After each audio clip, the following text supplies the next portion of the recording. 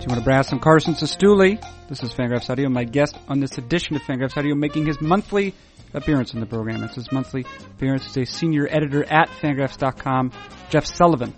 Jeff Sullivan is the guest on this edition of the program. As he does every month, Sullivan allows us to enter his refulgent mind for approximately an hour, his refulgent and fertile mind. And what follows, Sullivan discusses Matt Joyce's unusual World Series MVP bonus incentive, attempts to recreate the conditions under which it was suggested by Joyce's representative.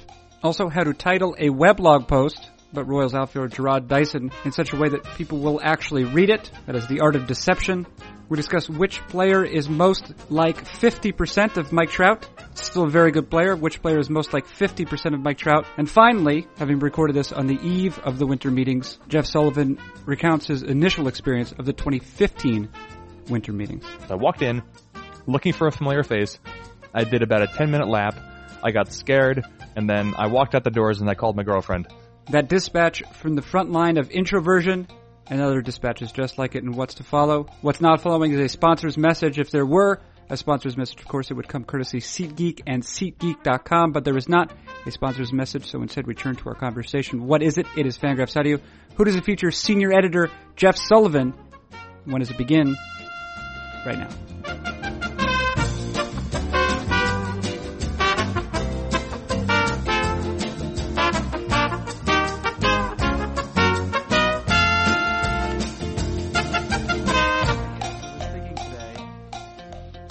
I was thinking in my head, and I thought to myself, here's the true crime of this gray and damp weather, is that if I were to commit suicide on a day like this, it would just seem like a grand cliche. You know? Right. There wouldn't be a statement. People would just be like, oh, well, of course. Yeah. Yeah. And it robs you even of that. I want to ask you a question, Jeff. What was your life like? What was the experience for you like when you were voting on the American League Rookie of the Year? Well, it was in part delayed, and then it was hurried when I realized, oh, I need to get to this. But wait, what are the exact? No, so you understand, I'm part of the Boston chapter, which is a very robust chapter. Mm-hmm. And so even people who attend games with great frequency, like David Lorla, David Lorla's never had a vote because there's so many people in the chapter. So I am not a priority for Tim Britton, who is our benevolent chapter head, and that's fine. Mm-hmm. But I'm curious, what is the timetable like? What is the process? It's funny. As part of the Seattle chapter, I was also invited to vote on like the Mariners team awards, and it's very simple. There are 3 awards. There's like hitter of the year, pitcher of the year, and then like unsung hero award. And I went to 0 games as a BBWA member this season in Seattle. I had clubhouse access. I made 0 use of it, which is less than even I expected.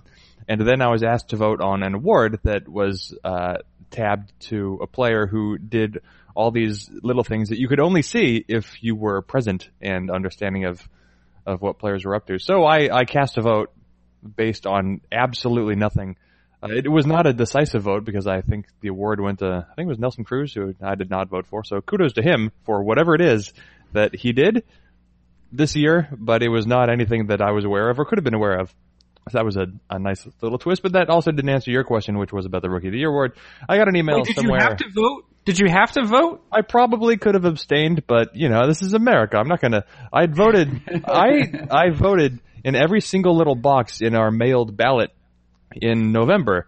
I voted for things. There were two or three positions open with the Portland area like soil management. Well, I guess not company, but department. Something about soil. What I remember being on the ballot is the word soil, and there being 3 boxes, that meaning there are 3 positions. And so I voted for people to manage area soil. Now, I'm going to level with you.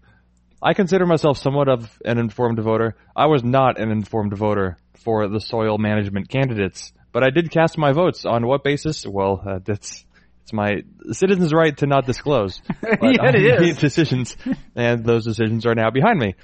Wait, so you can't reveal, although I'm sure that, well, if I were one of the losing soil candidates, and I were listening right now, I'd be a bit discouraged because I say this is the depth of thought. Also, one footnote to your previous comment. You said, "Of course I voted. I'm an American." Of course, voting is not compulsory in the United States. However, it is compulsory in other countries, some other countries. I know Brazil, for example, it is compulsory, at least has been. And actually what that does is to make a mockery of the electoral system. There's really no perfect way to do it, because you find a lot of untoward bargaining and that sort of thing. A lot of populist kind of actions going on when everybody has to vote. And then there's the alternate approach where you could just mandate that everybody vote, count none of their votes, and just install whatever votes of theirs you choose as the government leader, so that you may maintain your position. Yeah. As a dictator, benevolent or otherwise. Right. You know what one of the losing soil management candidates would have been thinking? Yeah. Maybe he should have dug up more dirt on his opponent. Yeah. Yeah. Yeah, I got an email from Jack O'Connell, I believe is his name. Jack O'Connell, the leader, the autocrat of the BBWAA. I think it was in maybe August. It's just kind of like a heads up email saying, "Hey, you've been selected to vote in a word," and I was like, "Cool." And then I got a ballot link in September. I think it used to be that as recently as whenever Edinson Volquez was on the ballot, as recently, I guess that was 2008, they would mail you a ballot with names already on it. So, like in 2008, Edinson Volquez was on the ballot for National League Rookie of the Year, even though he was not eligible for the National League Rookie of the Year award. This year, and in I think a few years previous, you just get a link. Go ahead. He was not eligible for it, but he was on the ballot. He was on the ballot. He had like 3 partial seasons the years before, so it must have been some weird service time thing where he just missed the mark in the BBWA, didn't catch it. He did not win the award, but he did get 3 second-place votes, I believe. Okay. That's rare, though. I assume that's rare. Generally. I assume it's either rare or people don't bother to check. In any case, then now the ballot is just a link to a page where you put in 3, not even full names, just 3 last names that you enter in order, and only first names if there's some source of confusion. So it's as simple as possible now. You just put in 3 names, and you have to vote before the start of the playoffs is, I believe, the one rule. Yeah. And so I waited till the season was over, as every voter should do. Not every voter does do. And then I put in my 3 names. And the third place vote was easy. That was Tyler Naquin. And then all the deliberation was basically about Michael Fulmer versus Gary Sanchez. Right. Both of them had cases. I'm not particularly interested in your reasons for them. You actually wrote a post to the effect of why you did vote for Michael Fulmer. I guess I'm interested in some of the things that you're telling me right now, though, which is the process, because it's something that to me is not entirely. Well, I don't think it's purposely opaque, but anyway, it's interesting to me. So you just put in 3 names. Mm-hmm. And you send it away. Just 3 last names. And when I put in Fulmer, I realized, well, there was another Fulmer on the White Sox who they might think I meant, but that would be stupid if they thought that. But anyway. You know, it's interesting, right? Because the thing that you were doing, Jeff, has some consequence, right? Yes. In the grand scheme of things, very little consequence. But certainly ultimately for Michael Fulmer and for Gary Sanchez and for Tyler Naquin, some consequence certainly. It's financial, and then also for perhaps it gives them and their families an opportunity to celebrate a successful rookie campaign. So it's not without consequence, and certainly I guess your vote is shared, right, on the BBWA website. Yeah, it's all public. Right, and people see it, and yet another reason for them to discredit you as a man and as a professional. But it seems like the process you're describing, and even the ballot process where you're filling in circles and sending them off, it seems innocuous. It seems relatively plain and mundane relative to the possible significance of it. Oh, yeah, but the same goes for almost... I was just thinking yesterday when I was writing the post about Andrew McCutchen and the Nationals that went up on Fangraphs on Thursday, December 1st. I don't know when this is going to go published. But I wrote a post about Andrew McCutchen and the Nationals.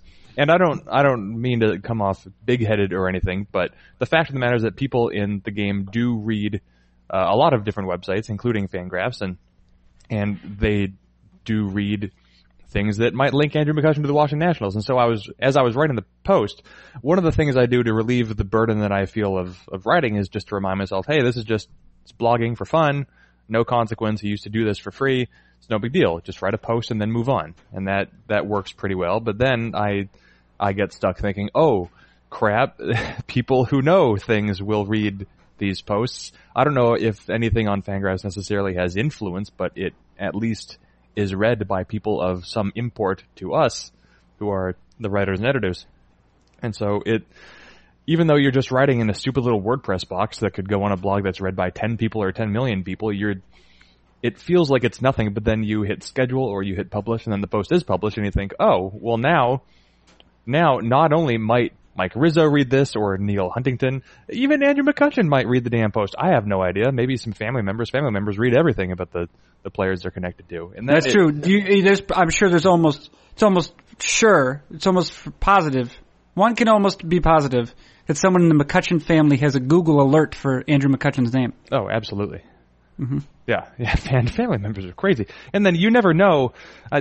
One post that's speculating about an Andrew McCutchen rumor, that's not going to do much, but there is a gravity to the posts that we put on Fangraphs, and we hear about it when people in the industry talk to us, and they're like, hey, I read this thing, or I like this thing, or I didn't like this thing, or just when they express their awareness of what we're doing, it makes you realize, oh, right, this isn't just like blogging for fun anymore. There's significance to some extent to this, and our reputations in the industry somewhat depend on it.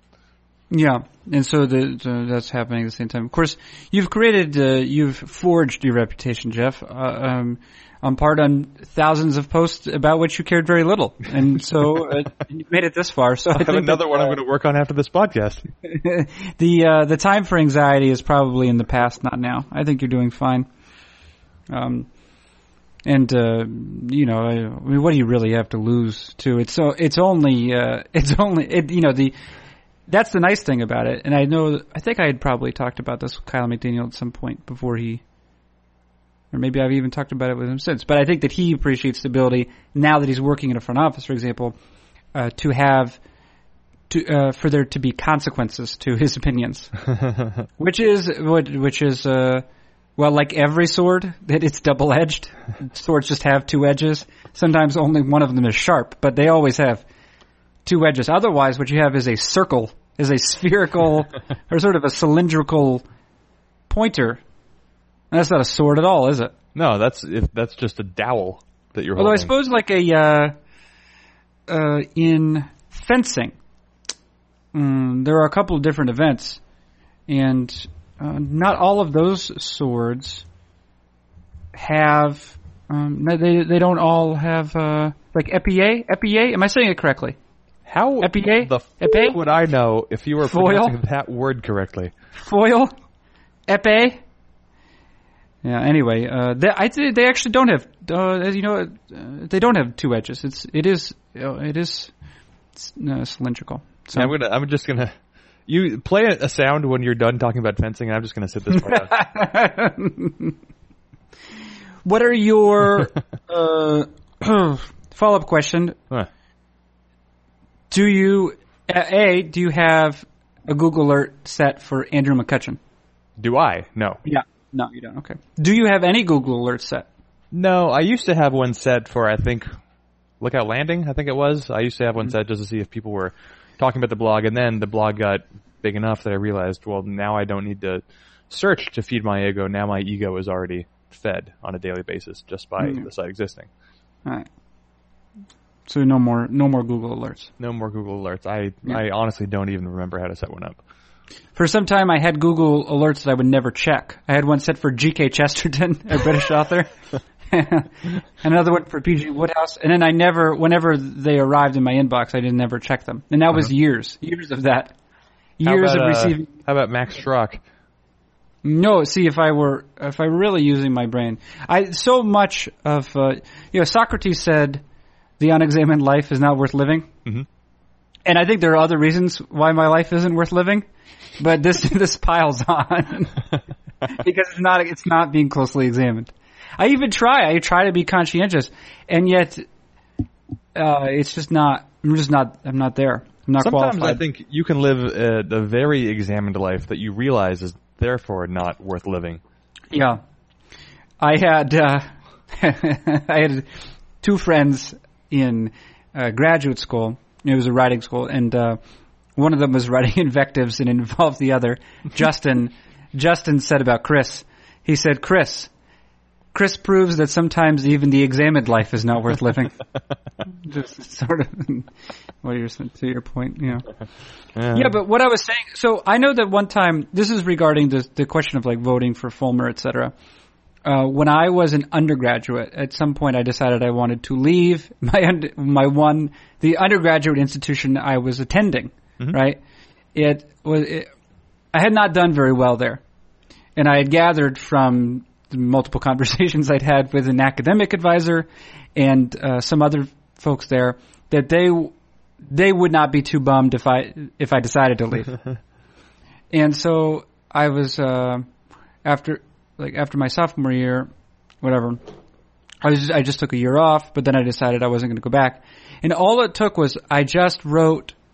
I was like, how do I unenroll, essentially? It was a school that was pretty hard to get into. I think they only accept like 10% of the people that apply. So getting in is kind of difficult, right? And so I said, how do I get out? And they said, oh, you just sent us an email. But anyone could have sent that email. That's true. But so I sent the email, and they're like, yeah, all right. I don't even know if I received a reply. They were just like, yeah, that's all. That's it. You're gone. And if you want to get in, there's no chance you can get back in. There's no chance. Don't even think about it. Yeah. Oh, that was frightening. So that was another example of the consequences actually being much greater than the actual sort of process makes it feel. Yeah, I guess most difficult decisions can be distilled to one seemingly very small decision. Like, if not to go to the example of just the nuclear codes, but because it's the thing that came to mind for reasons that we don't need to discuss, you figure, well, you could just sit there and I'll level with you again. I don't actually understand how these things work, but in my head, nuclear codes just means you like press some buttons and then things blow up shortly thereafter. And so you could just press some buttons, or maybe it makes more sense to just think about drones and drone strikes and just, the various ways that we compel people to die with our instruments of death. You can just sit there and you can press a button. Maybe you feel like you're playing a video game and then a person's dead or a building is destroyed. And it feels no different than playing a video game, which is one of the reasons I think people are against violent video games. But we don't need to talk about talking points from the 1994 either. Do you if I would give you $1 million, but it meant that someone on the other side of the world had to die, would you accept $1 million? You don't know anything about their health. So all I know is that I get $1 million and a person dies who otherwise would not be dying. You don't know anything about their medical state or even their age. You don't know the person's age. Yeah, I wouldn't, but I can easily see myself being in situations where I would. Let me ask you this question. You've recently written about Matt Joyce. This could be just a 2-minute segment. It's very, very possible it would be reduced to that. You've recently written about Matt Joyce. Matt Joyce, like many other players, of course, he was signed to a 3-year deal? 2-year, $11 million. 2-year, $11 million. But also with an incentive in case he wins the World Series MVP. I'm not making that up. Which is what? That will give him a third year or just money? Oh, no, I think it's just like $25,000. Something ridiculous. I don't even know how you go into a negotiation and bargain for those things.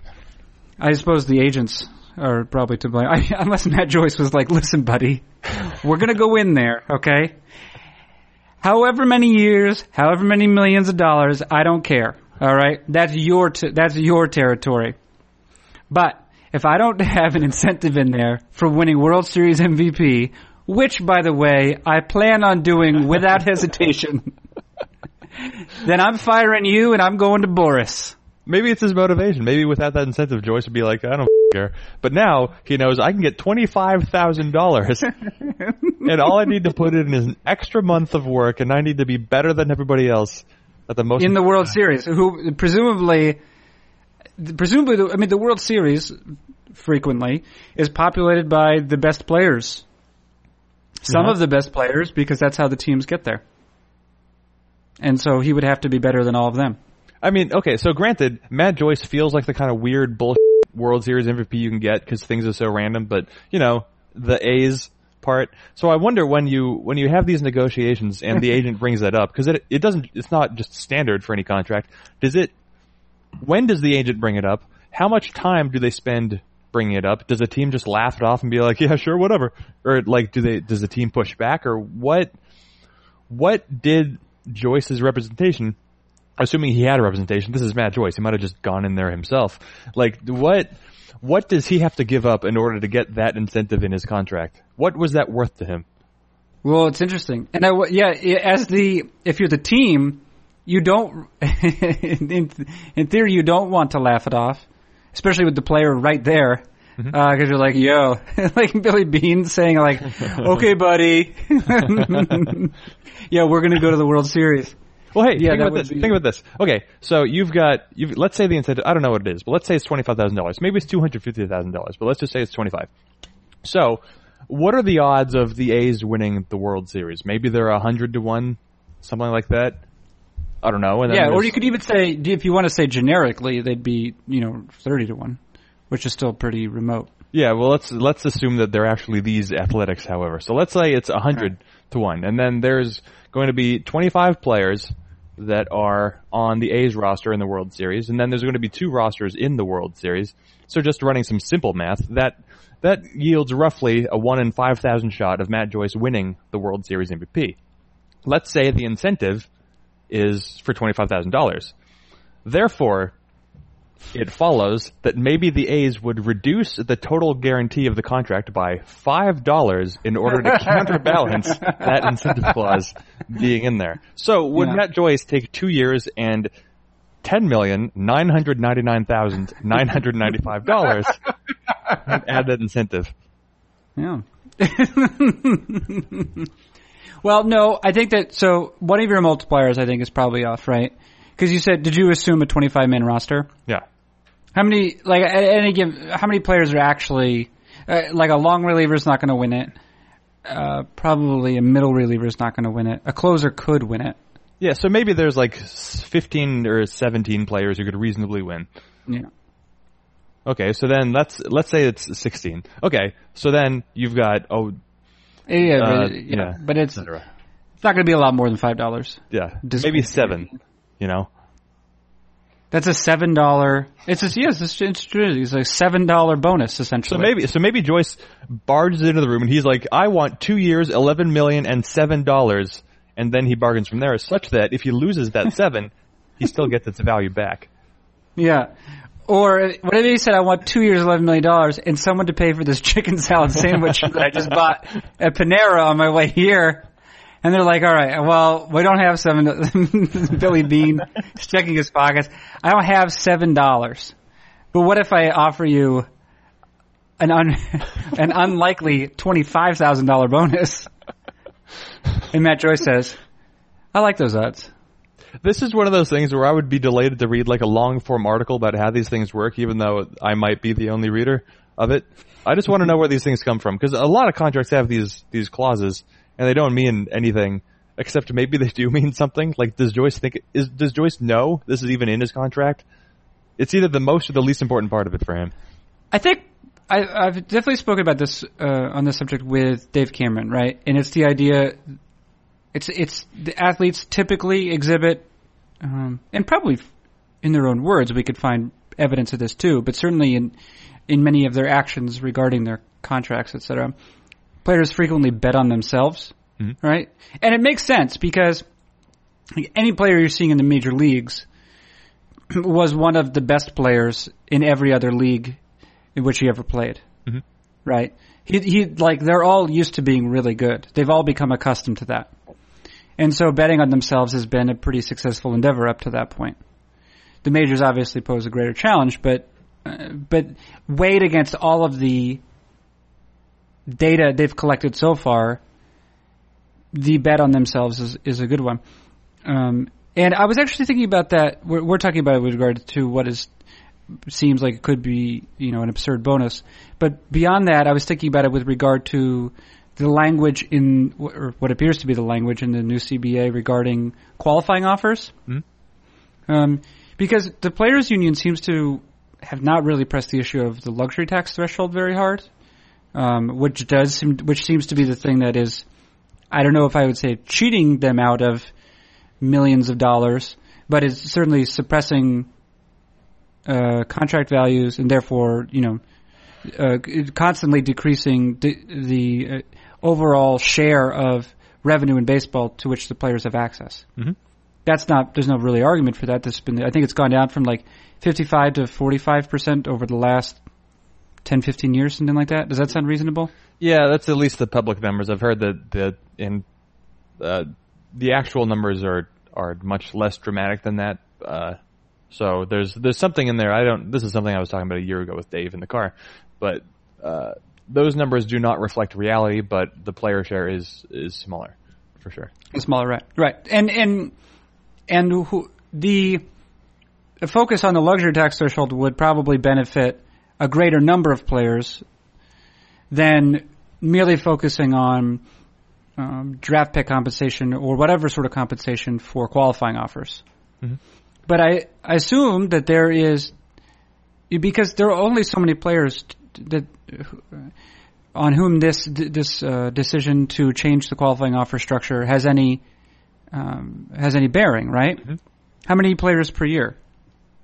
I don't know, 10 or 20? 10 or 20, right. And those are all the ones and some of them are like locks to receive a qualifying offer, right?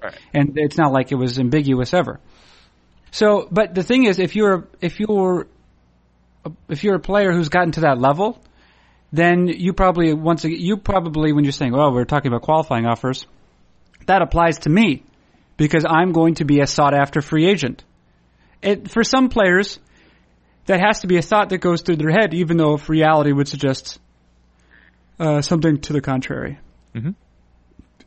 Do you accept this premise or not? I can buy it. I do not dismiss the premise.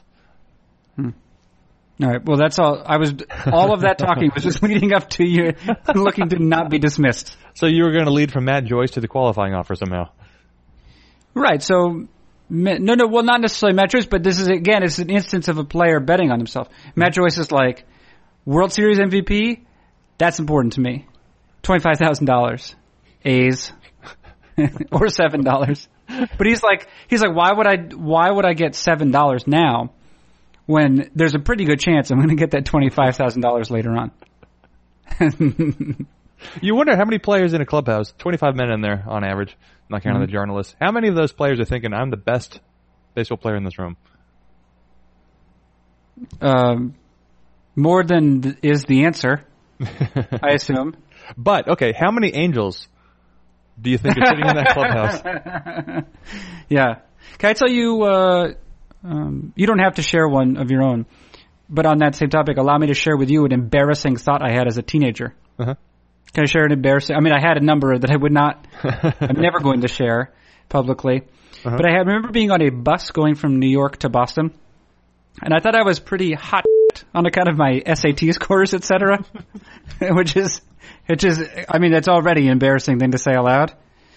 But I had a real high opinion of my intelligence, and I remember thinking on this bus from New York to Boston, I remember thinking, I'm probably the smartest person on this bus.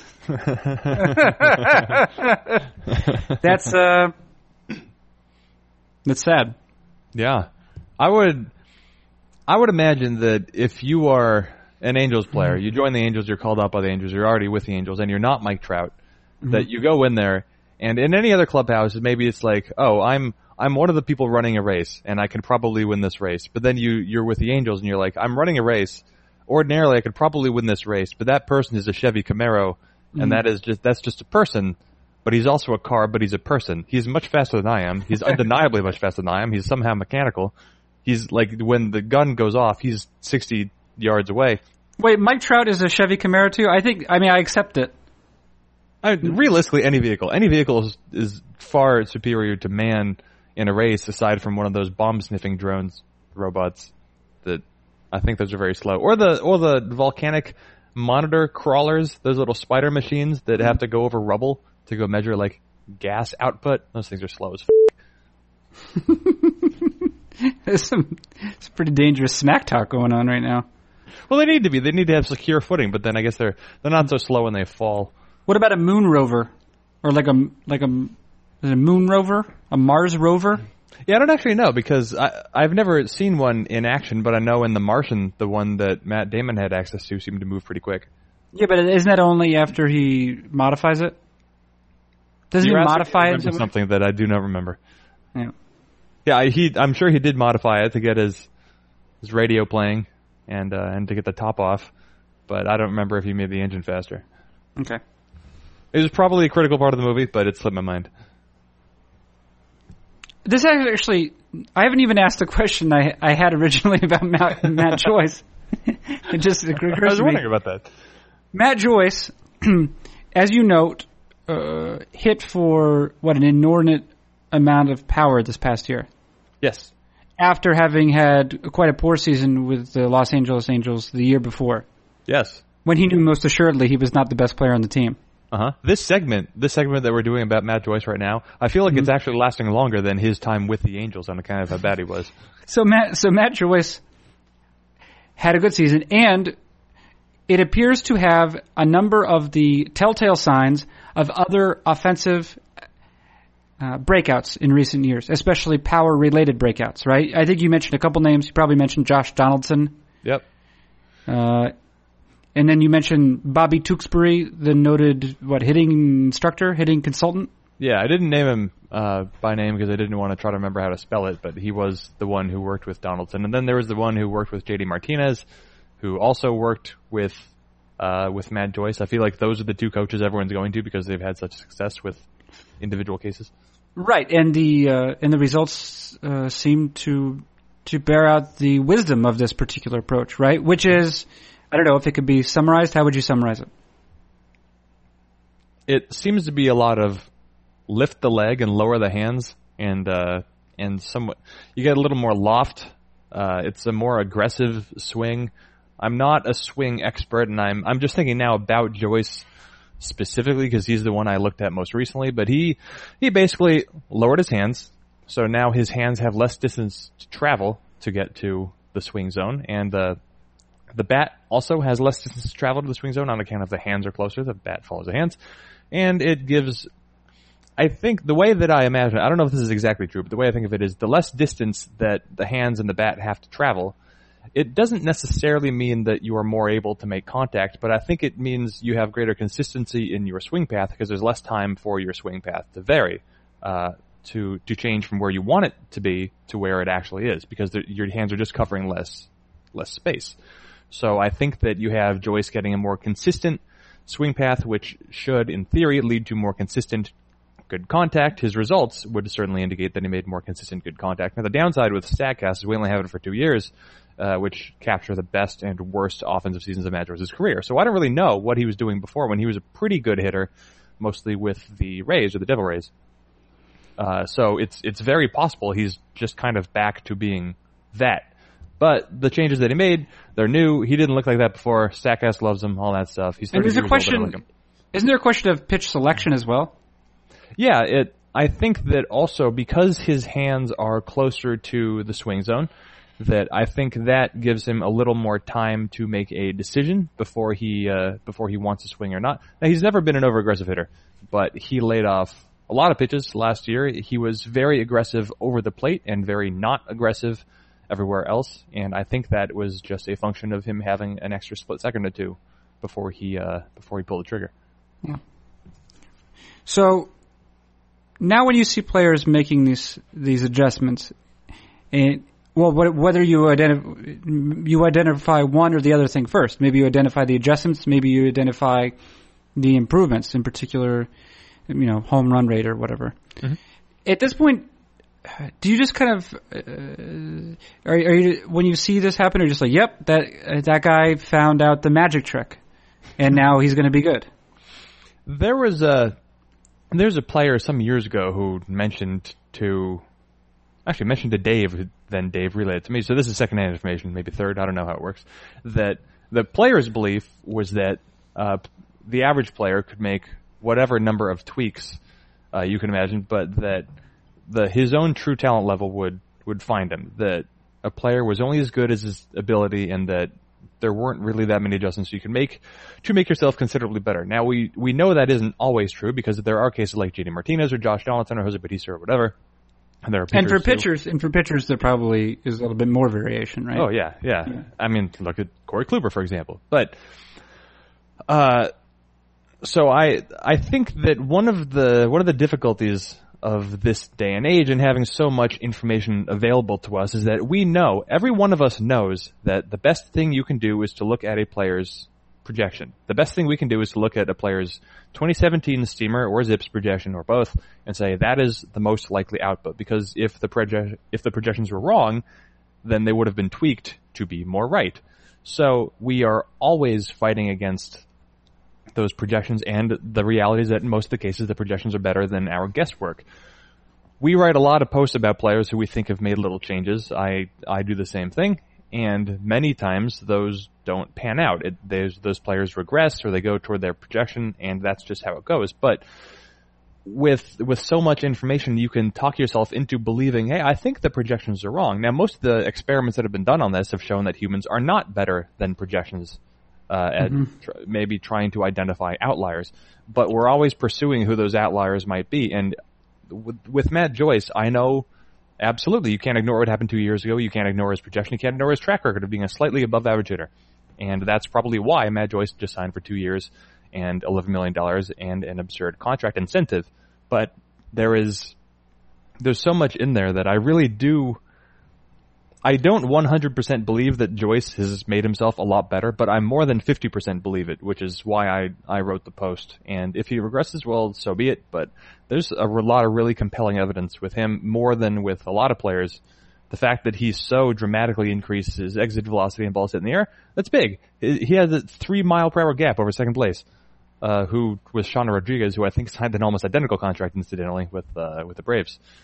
But it's always a struggle. You'd never want to be that stat head, the analyst who's like, there's the projection, but here's what I think is true, because that just makes you look really silly when we've been beating the projections drum for so long. But every so often, I think there are definitely exceptions, and we are going to be prone to writing about those exceptions as opposed to the players who we think will hit their projections because the other ones are interesting. Yeah, if you say, I mean, so to a post like the Joyce one, do you feel like there's essentially a disclaimer that if it doesn't appear explicitly, appears metaphorically, figuratively, it appears figuratively, something to the effect of Matt Joyce will likely return to his projected levels. Those reflect his true talent. However, if they don't, this is the reason why, or this is probably the reason why. I think that is usually true with Joyce. I think there's a little more evidence. I think it's more likely with him that he has fundamentally changed as a hitter. He's just I think he's gotten to be a better version of what he was. But most of the time, I think yeah, it's us going out on a limb and saying probably this is nothing. Maybe 60-40, maybe 70-30. This is nothing, but here's something you can at least hang your hat on, because all anybody ever wants is hope for something better. Yes, and people need places on which they need hooks on which to hang their hat. Yeah, as you note rightly. It's possible by the time that I've published this, Jeff Sullivan, this episode, we will already be looking at each other's faces in Washington, D.C. Winter meetings. Yes, home of this year's winter meetings. It was going to be funny. If they didn't have a CBA agreement, I wonder what we would have done. Would we be out of a job if there was no baseball? I suppose. Well, I mean, if there was no baseball forever, we would have, at the very least, a very challenging job. But if there was just a delay in baseball, and you figure there wouldn't be a lockout, but if the CBA weren't agreed to, there was the talk that the teams would just skip the winter meetings. But we wouldn't skip going to Washington, D.C., we've already invested the money. We've already paid with David Appelman's money to get there. Yes, and David Appelman's already made one of his classic restaurant reservations. And those cannot be undone. No, they can't be. It's true. I will not let them be undone. Yeah. That is a free meal. So I wonder what we would have done. We would have just hung out, the 6 or 7 or 8 of us, and been like, well, this is easy. What I want to ask you is this. I've been to 2 winter meetings. This will be my 3rd. Mm-hmm. Both of the ones I attended were in Nashville, just because of a variety of circumstances. Mm-hmm. And I have found them to be a different thing than I anticipated. Mm-hmm. I don't know. I actually don't necessarily know what I anticipated. I do know that I end up arriving at the usual location, very excited. And then what I do is I begin to cower, and then I drink because I'm anxious. And then I will typically have a long conversation with one person who's of medium importance in a major league organization. Uh-huh. And then I have a hangover, and then I just remain a shut-in for the rest of the time that I'm there. That's typically my version of it. That's only 2 of them. Mm-hmm. And I guess I'm curious. I'm curious about a number of things with you. What are the winter meetings like for you? How are they different than you anticipated? Let's begin there. Okay, so I've been to 3 winter meetings. This is going to be my 4th. I could have had 5 with Fangraphs now, but I skipped the one in Florida because there was no way I was going to go to Florida on purpose. So I've been to Nashville twice. I've been to San Diego. Now I'm going to D.C. And I definitely didn't know what to expect with the first one. The most recent one, of course, is the one I remember the most. And for that one, we rented a house that was, I don't know what it was, a half mile, or sometimes it felt like about 8-mile walk from where the actual winter meetings were. And what I remember about that one was that it felt mostly, not entirely, but mostly like doing regular work in my own house if my own house were different on a river in Nashville, Tennessee. Because that's a strange thing, right? Because that was, what is it, the Gaylord, whatever it's called, Music Land, Opryland. Yeah. We were staying, and if you just walked out to the street on which we were staying, it looked like a perfectly normal residential neighborhood. Mm-hmm. However, if you walked like half a block away, it was like, the sort of things you find in the outskirts of cities, maybe, kind of like there's like a sort of a strip mentality to it. And then, of course, that hotel, that complex is gigantic. And even when even when you arrive on the grounds of it, like, you still have quite a walk to actually get into the doors. Oh, God, yeah. You would see it. It was kind of like, I don't know, maybe when you first see Mount Everest on your trek toward Mount Everest, you're like, there it is. I'm almost there. No, I'm not. I have several ridges to surpass, except there are no ridges. You just see it, and it never gets bigger. Right. So yeah, that was strange enough in itself. So for you, it's been like working at some level. It's been like working like you normally would, and then. Yeah. So the last one, what I remember, we had the house, and I didn't have a media credential because we only got a certain number of them for Fangraphs, and Dave allotted them to, like, Laura got one, Eno got one, and somebody else, I think. People who were going to do actual interviews. There was no benefit to having a media credential so you could get into the media room, which is just a big room with long tables where you set up a computer in and you write. You can go talk to Joe Madden at some point. Yeah, if you want. So August and I didn't have those media credentials because whatever. So we basically sat in the house and wrote normal posts reacting to news just like we would if we were at home. We were just reading Twitter and then being like, all right, I take this one and then I write about it.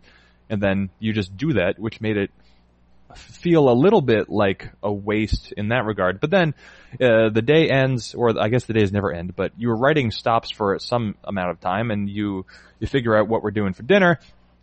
And or you head over to the complex because we don't get rooms in the complexes where the teams are, but we still go to where the teams are. They're all in the same complex, and so you go over there, and then you walk in and you're like, okay, what do I do now? Where do I put my body? Yeah, and the place is so huge also. So if it's always beneficial to go in there with someone you know or hope that you're going to run into someone you know, because I walked in there last year. I don't know if it was Tuesday or Wednesday night, just thinking like, all right, I'm here. I feel obligated to come hang out. And then I walked through the doors. And then I looked by yourself around. at this point. Yeah, by myself. This is late. Everybody else is doing something else. I walked in looking for a familiar face. I did about a 10-minute lap. I got scared. And then I walked out the doors and I called my girlfriend. And I just left because I did not. The whole industry, whether it's players or agents or executives somewhat or TV people, they're so aggressively social and consider themselves important. And many of them are important. I'm not important and I'm not aggressively social. I've gotten more social in my years, but I don't have a loud booming voice. I am more of a like group of 4 over an outside patio table at a bar conversation. There are a lot of confident men. There are a lot of men who have like haircuts. They have these haircuts and then collars. Yeah. There are a lot of men with collars and haircuts and confident looking faces, all shaking. They see each other and they shake their hands. Oh yeah. There's so much confidence in the entire complex. I feel immediately like I don't belong. I'm sure you have felt similarly. And I definitely feel good around, coworkers or the few people in the game who I do know. But then if you don't know where they are, it can be very difficult to find them. And if you don't find them, then you're just some idiot walking around lost in the halls. Here's the population that you have ignored, because there is, of course, this. You walk around and you see. I remember from last year, for example, I felt like I couldn't avoid running into Joe Madden. You go anywhere, and he's just Joe Madden is everywhere. He's ubiquitous. Uh-huh. And the year before that, it was sort of the same thing. I saw like with Peter Gammons. Peter Gammons, I saw everywhere I turned. I saw Peter Gammons. And I was not attempting to run into Peter Gammons. I respect his work. What a great career. He seems to have quite a bit of integrity, and he seems to treat people well. But I have nothing to say to Peter Gammons because we're not friends. You know what I mean? And I think that is probably a calculation on his part. Yeah, I think so. There's a couple things. Someone always gets asked by fans, like, is it worth going to the winter meetings as a fan just to see? Because it's exciting. I was at a Christmas party a year ago with some of my family who lives in suburban Portland. They had a bunch of people, their friends from the neighborhood over, and they, like, the husbands found out that I wrote about baseball. And I was like, oh yeah, I just got back from the winter meetings. And they're like, the winter meetings? That's so cool. And I was like, okay, this is apparently the audience. And I get it. It's got a lot of allure because, it's a sexy place where baseball magic happens or whatever. So when I think about it, I think as a fan, I basically go in there as a fan now. I'm just a fan who knows maybe a few more people in the rooms, but two things stick out. One, I think you think of the winter meetings as a place where there's a lot of action, a lot of trades and negotiations, but when you're there, even when something happens, there's not like an interior alarm that goes off that says, Andrew McCutchen has been traded, and you don't see people like running down the halls, scrambling in this chaotic frenzy to go do whatever it is you do when you learn Andrew McCutchen's been traded. It's more like, oh, I just heard on Twitter that a trade has happened and I'm in a hotel. And that is it. And the other part of it is, so that part is underwhelming. And then the other part, people always talk about the excitement of hanging out at the bar and socializing with important baseball people after hours, which is true. It does happen. You see a lot of, like, the connected journalists. They'll go, people who have been in the game for decades who will just have conversations with people who are essentially professional friends. But I am not professional friends with baseball legends. I'm not professional friends with baseball up-and-comers. I'm just someone who has some internet friends, some of whom I recognize their faces. But when I've been to the winter meetings, I think every single year that I've been there, I've gone to one of the bars just to see, or maybe because whoever I'm with wants to go there, and I'll see right over there, 10, 15 feet away, there's going to be Bruce Bochy and Jim Leland talking to one another. Mm-hmm. And they're just going to be there. They'll be talking to one another against the wall, and they'll both have at least one drink in their hands, sometimes several more, and they'll just be having a very presumably important baseball conversation, but actually probably not an important conversation, and probably not even about baseball. But you'll be there. They're very recognizable people. You can use whatever familiar baseball name, Tommy Lasorda, if you want. You'll see people who are sport icons at the bar, and you won't do anything. You'll just feel this satisfaction of, I am in the same area as someone who is important to what I am, but I will definitely not interact with those people. It's like seeing a celebrity on the street. Yeah, it's kind of like being a backup singer, probably. You're technically there, And, if someone were to look around, they would see you. They would have to acknowledge your existence. And yet, if you were replaced by any number of other people, the effect would be largely the same. Yeah. It's not even quite like being a backup dancer. It's like being an applicant to become a backup dancer. And then, like, Britney Spears or whoever is not even the one who's making decisions, but maybe she's watching from a corner of the room while a bunch of people dance and you wait your turn. And so, yeah, the effect is the same. If I were replaced by any other person in that situation, Jim Leland wouldn't know. He'd think there are people around me, and I don't care about any of them. And you get to share the space, which is kind of cool. I guess it's a little like having field level tickets to a sporting event where you think like, I'm almost one of them, but you're never going to be one of them. You're not going to be, Jeff. Well, so the other population that exists at the winter meetings the population of which I was entirely ignorant before I arrived was the job fair attendees. Mm-hmm. And this is usually a group of, it's almost exclusively young men, who are following their dreams, but they are typically college undergraduates, I would say. Typically, I'm not saying exclusively, typically college undergraduates who lack the two qualities that older men typically possess, which is a suit that fits well and also clear skin. And so it's possible to walk around and you will see a number of young men. Listen, I am not an Adonis. I'm not suggesting that. However, because of my age, because of my age and my job, I do not need a suit because no one's going to be impressed by me anyway, and I've come to terms with that. Secondly, my skin's cleared up, Jeff. My skin's cleared up. Or covered by a mustache. Yeah, that's right. And this is mostly that's just a result of sticking it out. However, you do see a lot of people who have a whiff of ambition around them. Mm-hmm. And that was not that was not a group I ever really intended to see. It's almost a sad, desperate ambition. I shouldn't say almost, because that is essentially what it is. And yeah, some of them, of course, will get jobs. At a certain age, though, ambition, like any ambition, is kind of sad, isn't it? Because you don't have This is sort of the subtext to the conversations that we always have when it comes on this thing, is that at some point we get to the point where we say, well, we're in our 30s and ambition is stupid, and what do you do now when you are satisfied with your lot in life? You just kind of sit and you think, this is my kingdom, and then you die. I have no desire to achieve anything, honestly, at this point. Last night, my girlfriend and I went to this talk given by some people who recently went to Patagonia. They went to try to climb Cerro Torre, which is a large granite mountain in Argentine Patagonia, near the border of Chile. And they, as part of their trek, they went and crossed part of the South Patagonian ice sheet, which is a very cool feature, one of the only and therefore largest ice sheets in the world. And I saw it, and there was an odd feeling within me, which was one of, there's something I want to do still, and it was that. And usually I think, well, I've done enough.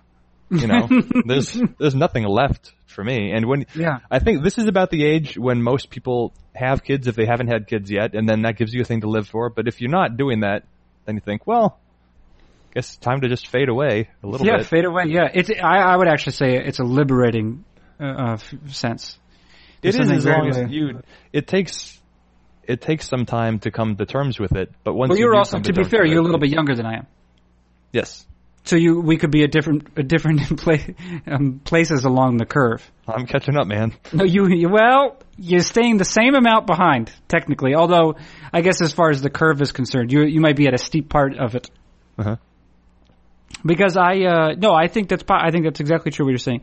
You have this sense where you say, I still got it in me to do something great. And then you just stay around for a while longer and you realize that was foolish to think that. And guess what? What is the great thing that you can do? What is the great thing? There's no great thing. No. No matter what you achieve, someone will have achieved something greater than you. And you're going to be forgotten. You're going to be forgotten. It's not like, what's the oldest name we know? Hammurabi? I mean, is that Hammurabi? He invented, what do you know about him? Come to think of it. What do you know about him? He invented a code. Hammurabi has a code. And you know what? It might not have even been his code. He just gets credit for it. That's gets credit. Nobody cares about plagiarists.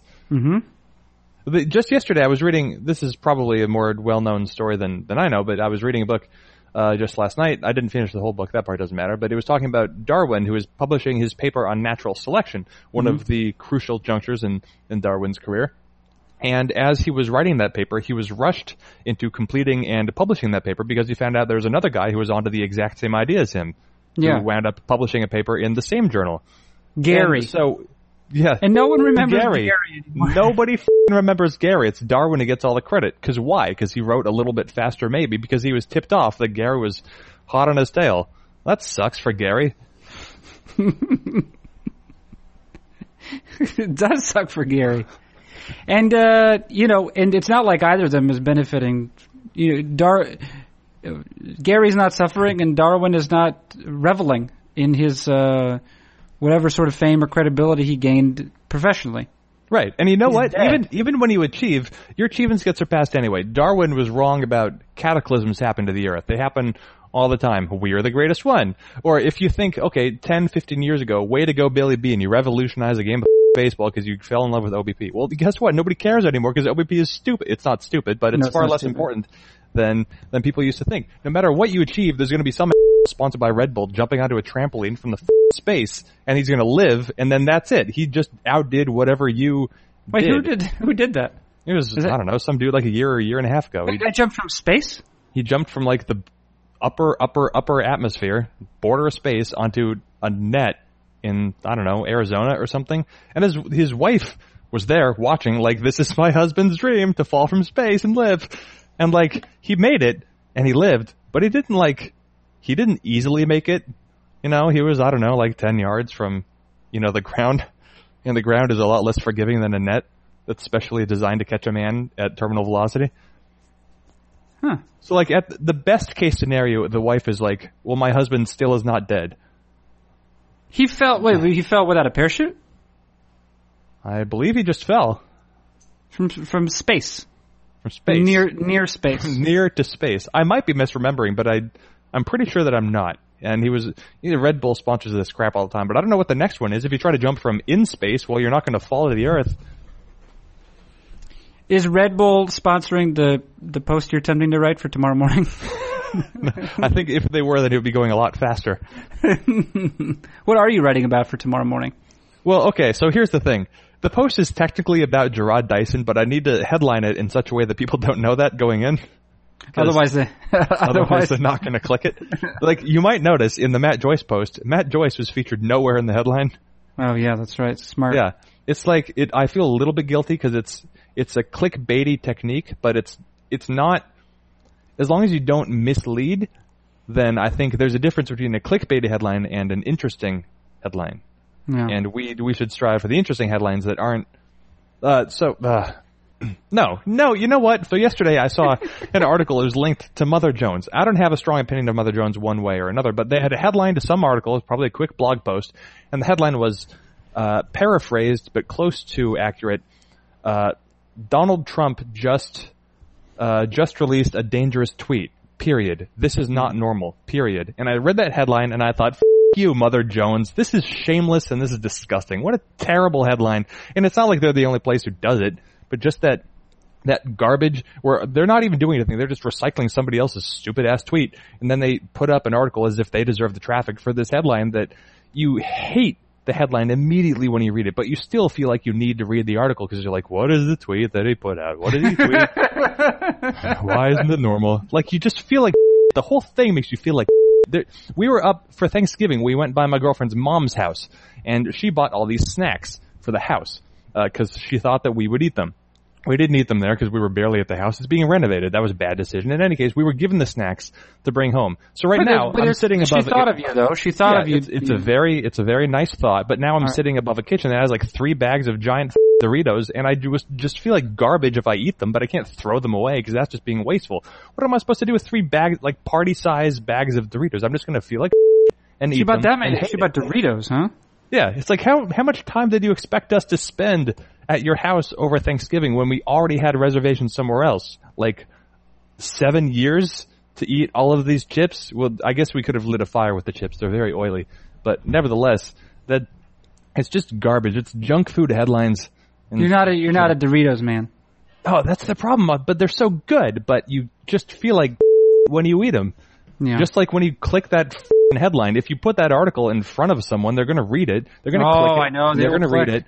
And they're going to be like, oh, I hate myself for doing this. I hate the website for doing this. I hate Donald Trump for starting this in the first place. But you're still going to go through. So they're going to get traffic. It's going to be hate traffic. It's going to be hate traffic. And people don't know how to measure that. You don't get to measure hate traffic versus actual interested, loyal traffic. Most traffic on the internet is hate traffic. I'm hearing rumors now that the A's just added a cheap breakout slugger. Well, I got to know who that is. If it's Matt Joyce, I'm going to kill someone. Oh, it is Matt Joyce. I hope he shares some of his World Series MVP money. so this is gonna get published after the post I'm writing on Friday gets published. So I think the thing about Gerard Dyson, I didn't set out to write about Gerard Dyson, but I don't know if you read. I put up a post about Billy Hamilton on Thursday, and through an analysis that I ran, Billy Hamilton is, I wouldn't say he's historically unprecedented. There aren't shades of uniqueness or unprecedentedness, but if there were shades, he would be a dark shade of those words. And so I was trying to find out who are the most atypical players in baseball right now. Position players are the easiest ones to measure. So I looked over the last 3 years and ran a similar measure, and Billy Hamilton is indeed the most atypical. Hey, America.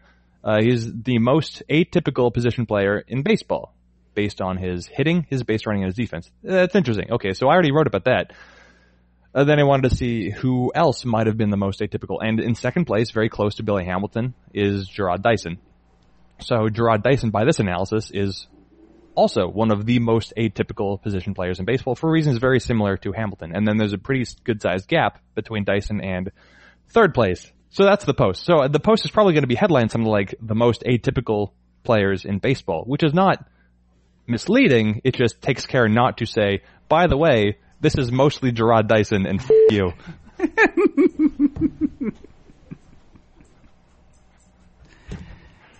But it can actually work out because I can probably say, oh, here's a bargain trade acquisition. He's got 1 year left. He's barely going to get paid anything. Maybe he's an everyday player. Maybe the Cardinals should pick up Gerard Dyson. Maybe by the time this podcast is published, they will have picked up Gerard Dyson. Something to watch. So people love trade rumors. So there's Gerard Dyson's an interesting player. He is. I would describe him as atypical. Almost as atypical as Billy Hamilton. Just if I'm gonna ballpark it. He feels like someone that 5 years ago, or maybe 10. Probably 5. We would have all freaked out over being like, they're not playing him enough. He should play more. Look at his WAR. Look how good he is. But for some reason, now we feel like we're past that because he has really good value numbers despite like semi-regular playing time. And he feels like someone who should probably have been given an everyday chance. Now he's like 32 years old, so maybe it's too late. But it's interesting how we've evolved to not care about players like that so much anymore, even though we used to love them. He made a lot of contact this past year, too. That's what he does. He makes terrible contact, and then he runs like hell. Yeah. Yeah. He had a pretty good season. Yeah. And the Royals are in a weird situation where so many of their pretty good players are in the last year of the contract. And so you wonder, can they really do much to compete, or should they sell? And if they sell, I mean, he's just Gerard Dyson. Who even cares if they lose him? But like for teams who think they might want Ender Inciarte, you can probably get Dyson for way less. Do you think that, I don't know, do you think he's the sort of player whose value increases inordinately at the deadline? Because he could be the exact type of thing he's a sort of luxury player from which a team might benefit if they're entering the playoffs? I think he's a useful player for the playoffs because you can kind of spot him and, you probably don't want him facing a lot of lefties. I don't think he's someone you can leverage in the playoffs because, you can use him off the bench, but then he has very limited utility. And if he's a hitter, there's not much you can do. It's not like a pitcher where you can basically determine how much they're going to be used and overuse them. So I don't think he's a premium piece. He's definitely as like a contract player who's in his early 30s. He's not like a put you over the top piece. Mm-hmm. So if you get him, then you turn out to be bad. Well, there's no real reason to keep him for the second half. Right. But no, I think he should be gettable now. And even at the deadline, I don't think he would be expensive. He does not have a lot of plate appearances against left-handed pitchers. No, that's because he's terrible at hitting. But, so is Billy Hamilton, and he's still been valuable. And the fact of the matter is that Jarrod Dyson's like 6 or 7 years older, but he's maintained a very similar skill set. Well, that's Here's a fun fact. The same list of the most atypical baseball players. This has already been published, so I'm not spoiling anything except to you right now. Yeah. The most atypical player by this analysis, Billy Hamilton. Okay. Second, Jarrod Dyson. Okay, there's a theme here, right? Yeah. Little guys who can't hit and they're fast. Third place, David Ortiz. That's a different Just person. The complete opposite type of player, which is fun. What makes him? What are the attributes that make him so different? I can't do shit but hit really well. Yeah. So yeah, he's atypical. The top 10 is basically guys who can't hit but do other stuff, or guys who can hit and do nothing else, like Miguel Cabrera. Oh, and then there's Mike Trout, who's just awesome at everything. Yeah, he's anomalous for that. He does it. What if you toned Mike Trout down to like 70% or like 50% of Mike Trout? Mm-hmm. What player is that? AJ Pollock. Okay, yeah, maybe that'd be interesting. If you just like turn the dial down on everything, what do you end up with? I always like in some video games, when a player gets an injury in like sports video games, they lose like some percentage of their ability until they're healed. Mm-hmm. But you always imagine like, I wonder if in this game, if I had the ability, I wonder how this player would do even though he has a broken leg. Like in the game, he's still like a fraction of his ratings are still like not 0, even though realistically, if you have a broken leg, you're a 0. But I think that AJ Pollock is like video game Mike Trout with a broken leg. It doesn't sound like a glowing review, but it's pretty good.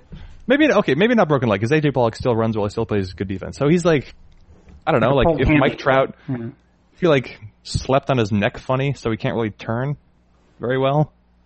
You ever like wake up with a stiff neck? Yeah, it's not good. Yeah. You get no sympathy for it, but it really ruins your life. I think it's like he makes more contact. I feel like you'd have to, if you have someone who makes slightly less contact than Trout. Yeah, but you could probably swing weaker, if that makes sense, and try to maximize his contact. It doesn't make sense. All right. You asked me if that makes sense. It doesn't actually. All right, you're being a horse's ass. Okay, you know what? Actually, Billy Butler is Mike Trout with a broken leg. Maybe Billy Butler's like if Mike Trout had a broken leg for a year and a half and he just sat and he ate. Yeah. Because he couldn't really exercise it off. So maybe that's what the A's were going for. Maybe the A's got Billy Butler thinking like maybe the leg is going to heal. What about Alex Gordon as Mike Trout decreased? Decreased Mike Trout. He doesn't play center field, he plays corner outfield. Mm-hmm. He strikes out a little bit more, walks a little bit less, has a little bit less power, not quite as fast today. I might have already said that. And he's also a little bit older. Am I making sense to you? Yeah, I don't see how that's meaningfully different from AJ Pollock, but knock yourself out. AJ Pollock only strikes out like 13% of the time. To me, making contact is like a big part of anyone's game. It's like a big part of their profile. Because as the contact goes down, the power's got to come up. Uh-huh. All right. But I'm saying it makes a little bit less contact and has a little bit less power, and is therefore not as good. All right. Yeah, I'll give you Gordon. Oh, you know what? It's your generosity that I'll most remember. Michael Saunders. How about Michael Saunders as slightly deteriorated Mike Trout? Slightly? Actually, there you go. Michael Saunders is like if Mike Trout tried to bat left-handed.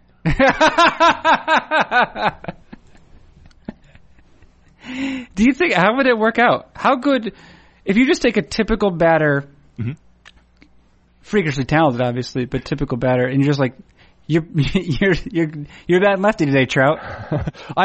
So there was Ichiro would take some of his batting practice batting right-handed. He never brought it into a game, never did anything with it.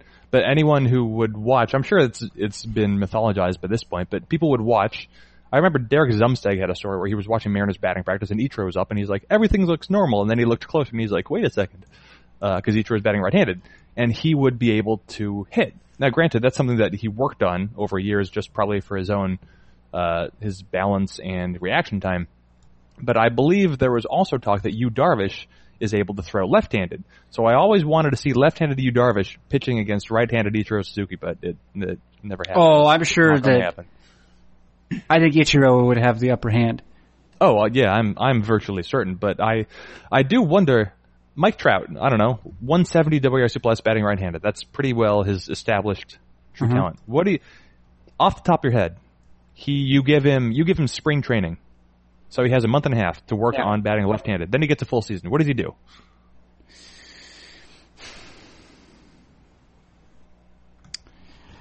I don't think he would post the league average line. Yeah, but how close? I think it would be pretty bad. I think it would be along the line of a pitcher. Maybe better than a pitcher. I feel like he'd be better than a pitcher. You do? Yeah. Because I'm also wondering, just like now he sees a breaking ball from a different point of view, right? It probably, like, his eye dominance or whatever probably influences it. There's just a lot going on. Like, everything he's done has been in the service of batting from the right side. Mm-hmm. Oh, I don't know. I'm not optimistic, but maybe better than a pitcher. You think better than a pitcher? I think better than a pitcher. I think he would be bad, but maybe like Billy Hamilton. I mean, more power, I believe. There are cases. All right, give me a second here. I'm going to research something. I think on the air you're going to research. I'm going to research. Well, okay, so it didn't quite pan out, but every so often, like, players have to choose to become switch hitters at some point. You're not born as a switch hitter. So in 2015, I don't know why I remember this. Ji-Man Choi, Rule 5 pick, played with the Angels a little bit. Ji-Man Choi decided he was going to become a switch hitter.